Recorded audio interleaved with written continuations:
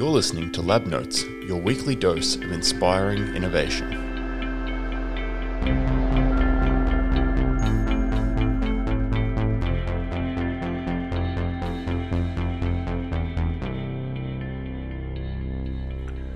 Hello and welcome to the show. I'm your host, Dr. Leo Stevens, and today we will be breaking new ground for the Lab Notes podcast.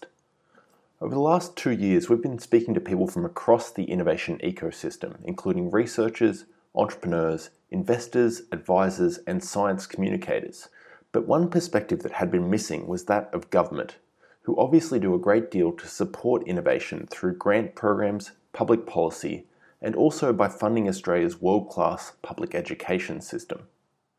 I'm pleased to say that today we'll be adding that layer to our story by welcoming the Honourable Minister Alastair Henskens, member for Ku-ring-gai and currently the New South Wales Minister for Science, Innovation and Technology. Now, as this is our first political interview, I did want to add a short disclaimer on the politics of this podcast. It is my sincere hope that science and innovation can be viewed as a bipartisan issue, one that is supported at all levels of government, regardless of which party happens to be in power. At the present time in New South Wales, that party is the Liberal Party, but we do not intend to bias our audience's political views in any particular direction. Rather, we are happy to see our platform host a diverse range of views from a diverse range of people, and in that spirit, our door was certainly open to Alastair, and it remains open to those who may have other viewpoints as well. But that's enough housekeeping because it would not do the Minister justice to leave his introduction there.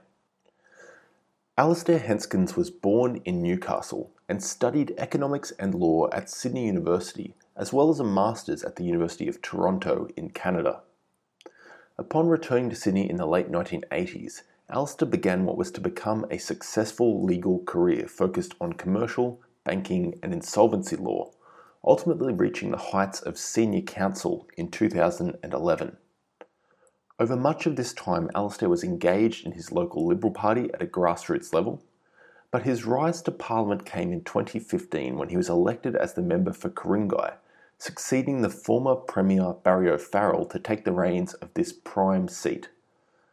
Having won re-election again in 2019, Alastair was promoted to Cabinet as recently as 2021, and now holds the dual portfolios of skills and education, as well as science, innovation and technology. From this position, Alastair not only has an incredible vantage point over the New South Wales innovation sector as it is today, but also a significant influence on where it will be into the future. I'm incredibly grateful for the chance to welcome him to our show. So Minister Alastair Henskens, welcome to Lab Notes. It's great to be here, Leo, and I'm really looking forward to our discussion. So Alastair, you have several roles within the New South Wales government, but most pertinent to our audience is your position as the Minister for Science, Innovation and Technology. To start, could you give our audience a quick overview of that portfolio and how you see yourself contributing to the state's science and innovation? Sure, the role is very much one to ensure that science, innovation and technology is being properly progressed within our state. We're leading the nation in each of those areas, but we don't want to mark ourselves against Australia's performance. We actually want to mark ourselves against the world.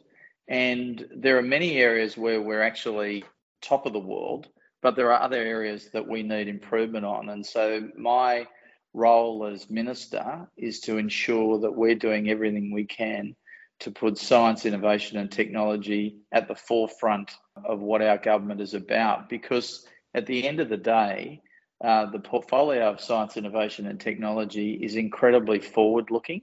And we see our government as being a progressive, forward-looking government. And we want to ensure that our citizens have the absolute best of the future, whether it be future jobs, whether it be the best prosperity they can have, or whether it is looking after our world as best as we can possibly look after it. So it's a very exciting portfolio. I work very closely with the Chief Scientist and Engineer and his office in the way in which we analyse issues and try and solve problems. But it's a great portfolio to have, and I'm certainly always excited to get up in the morning to do my job. Now, taking a step back for a second, as well as talking about innovation on this podcast, I like to give our audience a sense of the person behind the role. What can you tell us about your childhood growing up in Newcastle? Probably quite unusually in many respects for a minister in the New South Wales government. I actually grew up in a non-national party regional area. My mother was born and raised in Australia, out at Lake Macquarie. My father was born in the Netherlands, immigrated to Australia in 1951. As a 25-year-old, he'd lived through German occupation of his country during the Second World War, and he came to Australia really to try and escape the old world of Europe and come to a new and better life here in Australia. So I went to my local public primary school and high school. So I spent 13 years in public education. I was a quite diligent student, but I also played sport. I was heavily involved in music, drama at the school, tried to get the most out of my education. My parents were very focused on us getting the best education we could and doing the most with our minds that we could. I'm the youngest of 5 children. And I then, at the end of school, went to Sydney University, where I did degrees in economics and law. And then at the end of university, I won a scholarship to study at the University of Toronto. So I did a Master of Laws degree at the University of Toronto. So that was really, I guess, my pre-work life. Yeah, thanks for setting that scene for us, Alistair. And given the time frame we have for this interview, we are going to have to speed through some of your career as well. But for the audience's benefit, we should certainly note that you spent the majority of your career as a lawyer, starting in the late 1980s and working the whole way up to your election to Parliament in 2015. And although we're not going to have time to cover that full breadth of your legal career, I wondered if you could share with us the story of Omar Ali, which you also shared in your inaugural speech to Parliament. Sure. So Omar Ali was my high school maths teacher from year 9 to year 12, and I most recently spoke to him only a couple of weeks ago. He rings me still from time to time, and we keep up with each other. Omar was one of those really inspiring teachers that I guess hopefully students are privileged enough to have in their educational journey. He loved maths. He was my maths teacher. He loved maths. He started teaching our group in year 9. He really liked our group. Omar sort of was able to convey his love for mathematics onto his students. So Omar's great teaching facilitated me to get into economics law at Sydney University. And he had very dense cataracts in his eyes and had an operation on one of those cataracts. And unfortunately, there was what we alleged was negligence in the surgery, and he lost the sight in one of his eyes. And with the density of the other cataract and him not being prepared to take the risk of having the other cataract removed, he was legally blind.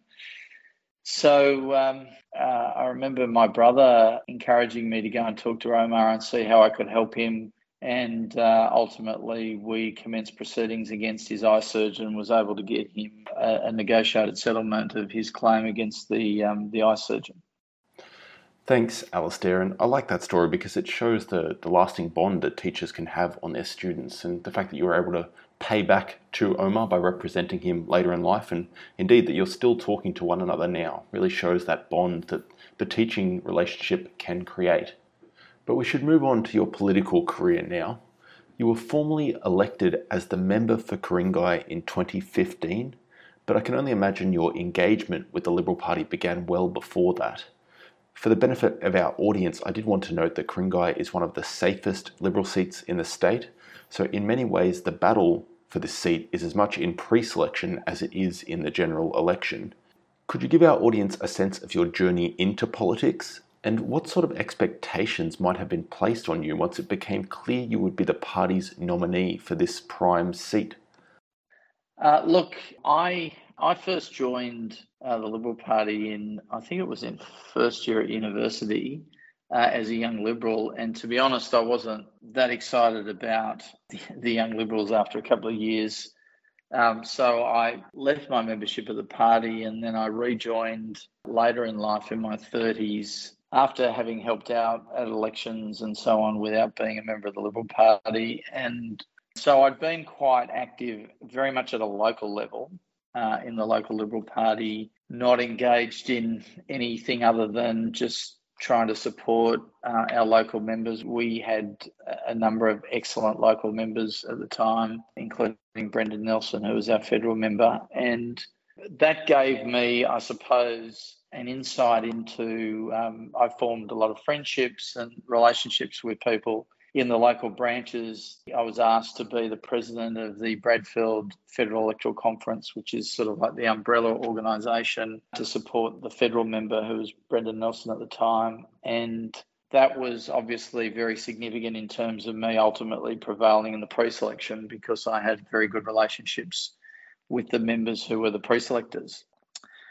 It was a little bit of a surprise that I was pre-selected, because I didn't have any of the groups within the party actually backing me. It was very much a grassroots endorsement of me as the pre-selected member. I guess I can't really speak for other people's expectations of me, but I suppose because I'd had a career of success in my professional area as a barrister, because I was taking over a seat which had had two premiers in Nick Greiner and Barry O'Farrell as members, I think there was some expectation that I should succeed as a politician. Whether I've lived up to those expectations, probably only other people can really comment. Well, I guess it's still a story that's in progress, Alistair, but a few years later and another election cycle later, you did move into the ministry. And in late 2021, you received the dual portfolios that you now hold, which is skills and training, as well as science, innovation and technology. Has it been a steep learning curve stepping into the world of science and innovation after spending the majority of your career in law and the arts? Look, to a certain degree, yes, but to a certain degree, no. So there is an important element of this portfolio in terms of the commercialisation, which is very much in my bailiwick of economics, and I practice mainly in commercial law, so I understand capital markets, investment, corporate structures, the way in which startups need to operate and the engagement they need to have to commercialise their innovation and their inventions. From the science point of view, I don't have, obviously, a strong foundation in science as I would have had if I'd studied science-based subjects at university. But the truth of the matter is, as a barrister, a big part of my job was always being educated by experts to understand areas of expertise. So I would frequently cross-examine doctors, engineers, architects, builders, financial analysts, and so on a whole range of areas which I had never studied myself. But that's part of my training as a barrister, to actually be able to understand the foundations of any learning system and then be able to intelligently apply that. And so in many ways, I feel as if my training has been perfect for this portfolio. So, in your capacity as Minister, you now have a significant influence over New South Wales government policy in this area, including the many grant programs that support research, entrepreneurship and innovation in the state. Before we get into any specific programs, would you mind giving us an overview of how the New South Wales government is developing its science and innovation strategy? Sure. So our state government approach to innovation, I guess, has been an evolving process. And we have what I think is a fantastic chief scientist and engineer in New South Wales, who I work very closely with. And between him and other people within the government, what was formulated about 12 months ago was an accelerating R&D New South Wales action plan. And that was really a way of taking stock. It was developed, led by David Gonski. There was a whole lot of engagement with all the stakeholders, and that action plan was put together to refocus what we are doing in New South Wales to make sure that we're getting the most out of our R&D and commercialisation of our research. So that was a very important step, and we've been working through that action plan. But very shortly, we will come up with our 20-year strategy, R&D strategy, which is in the process of being finalised. So that will very much gear where we are. But we have a whole lot of interesting pieces to the puzzle of government policy in this area. So we have an Innovation and Productivity Commission, which looks at how we are going in innovation and productivity in New South Wales. The IPC, they actually deliver a scorecard, and we're going to have a scorecard released next week, which actually tracks New South Wales on innovation and technology and R&D against nations as well as comparable or what we would want to see as comparable jurisdictions like California and other states and other sub-jurisdictions. So the IPC actually do a whole lot of really valuable, critically looking at it and seeing where we can do better. And in addition to that, what was called the Waratah Research Network was established some years ago, and that really was looking at pulling together the research that's going on in government and looking how it can work better with research in our universities.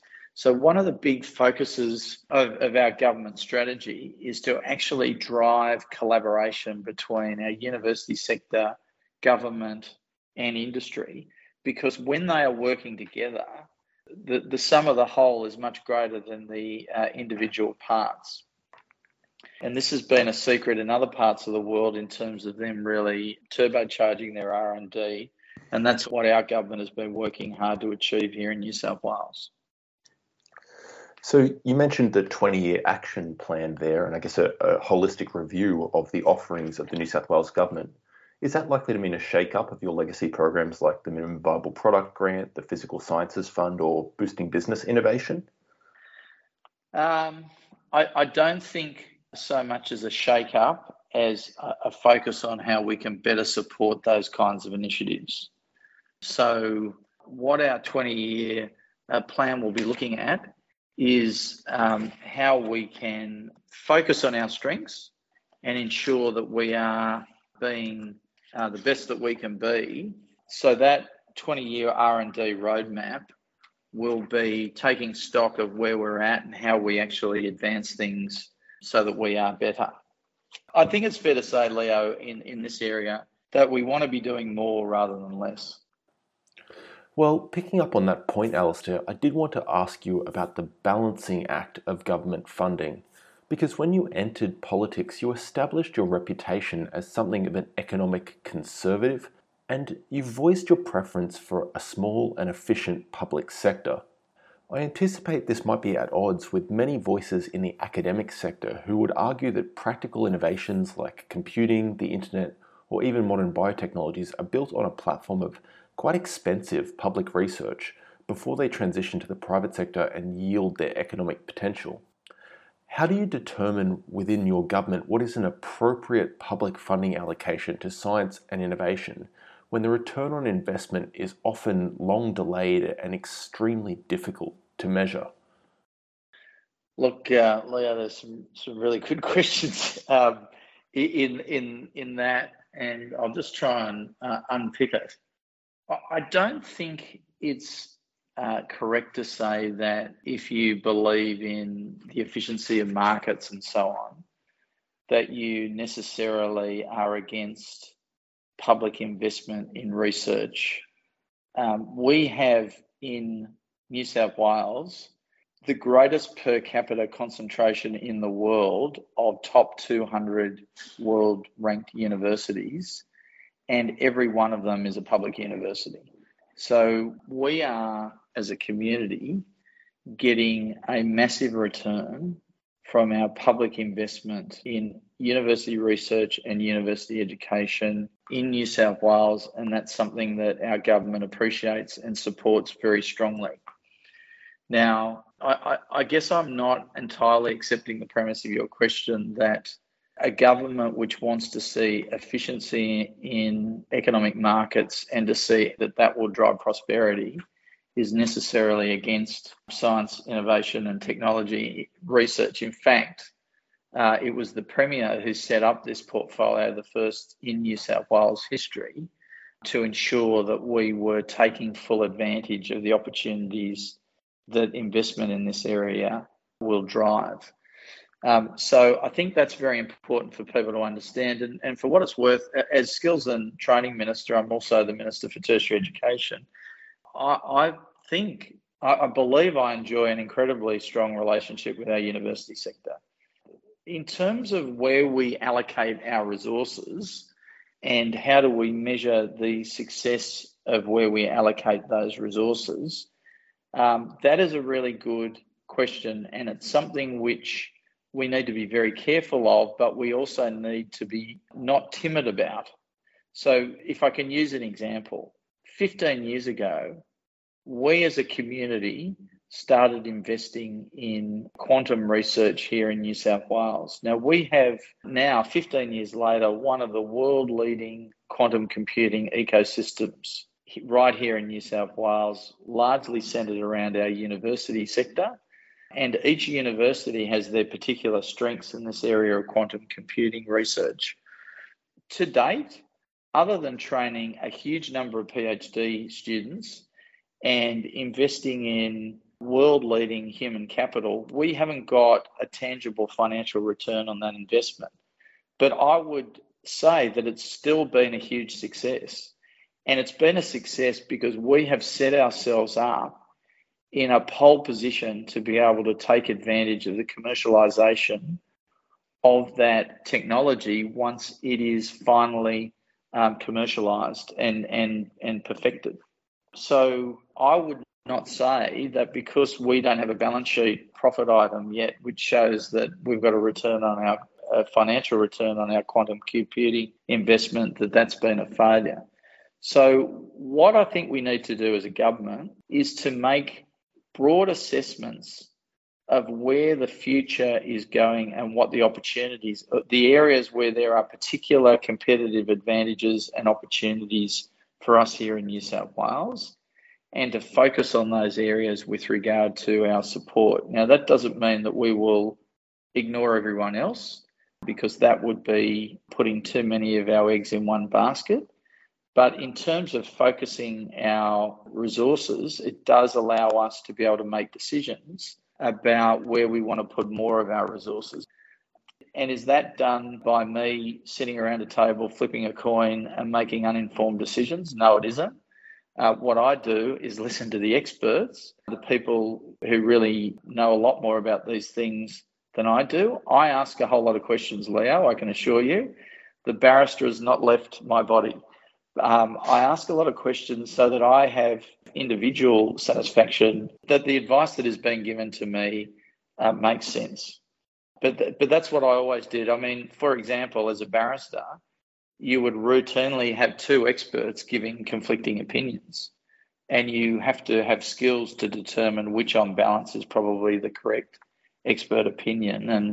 And I've applied that methodology even before I became a minister, I might add, in my life as a member of parliament, because I'm not elected to be a rubber stamp. I'm elected to be an intelligent participant within the process, but also not believing that I know everything. Well, Minister Henskens, we are almost out of time, but thank you so much for that comprehensive and insightful discussion about the New South Wales innovation ecosystem and for sharing your perspectives on good governance in this space. It's been a genuine pleasure, and I hope we can do it again soon. Thanks for your time, Leo. Great to have a chat. Well, that's all from Lab Notes today. Thanks for listening. Don't forget you can always check out the episode description for our guest biography and links to all of the organisations mentioned in today's episode. Lab Notes is a production of Eon Labs, with music sourced from Purple Planet Music and mixed by Dr. Nat Harris. If you've liked today's episode, don't forget you can subscribe to get new episodes in your feed and check out our back catalogue for any interviews you might have missed. But that's all for now, so until next time, keep inventing.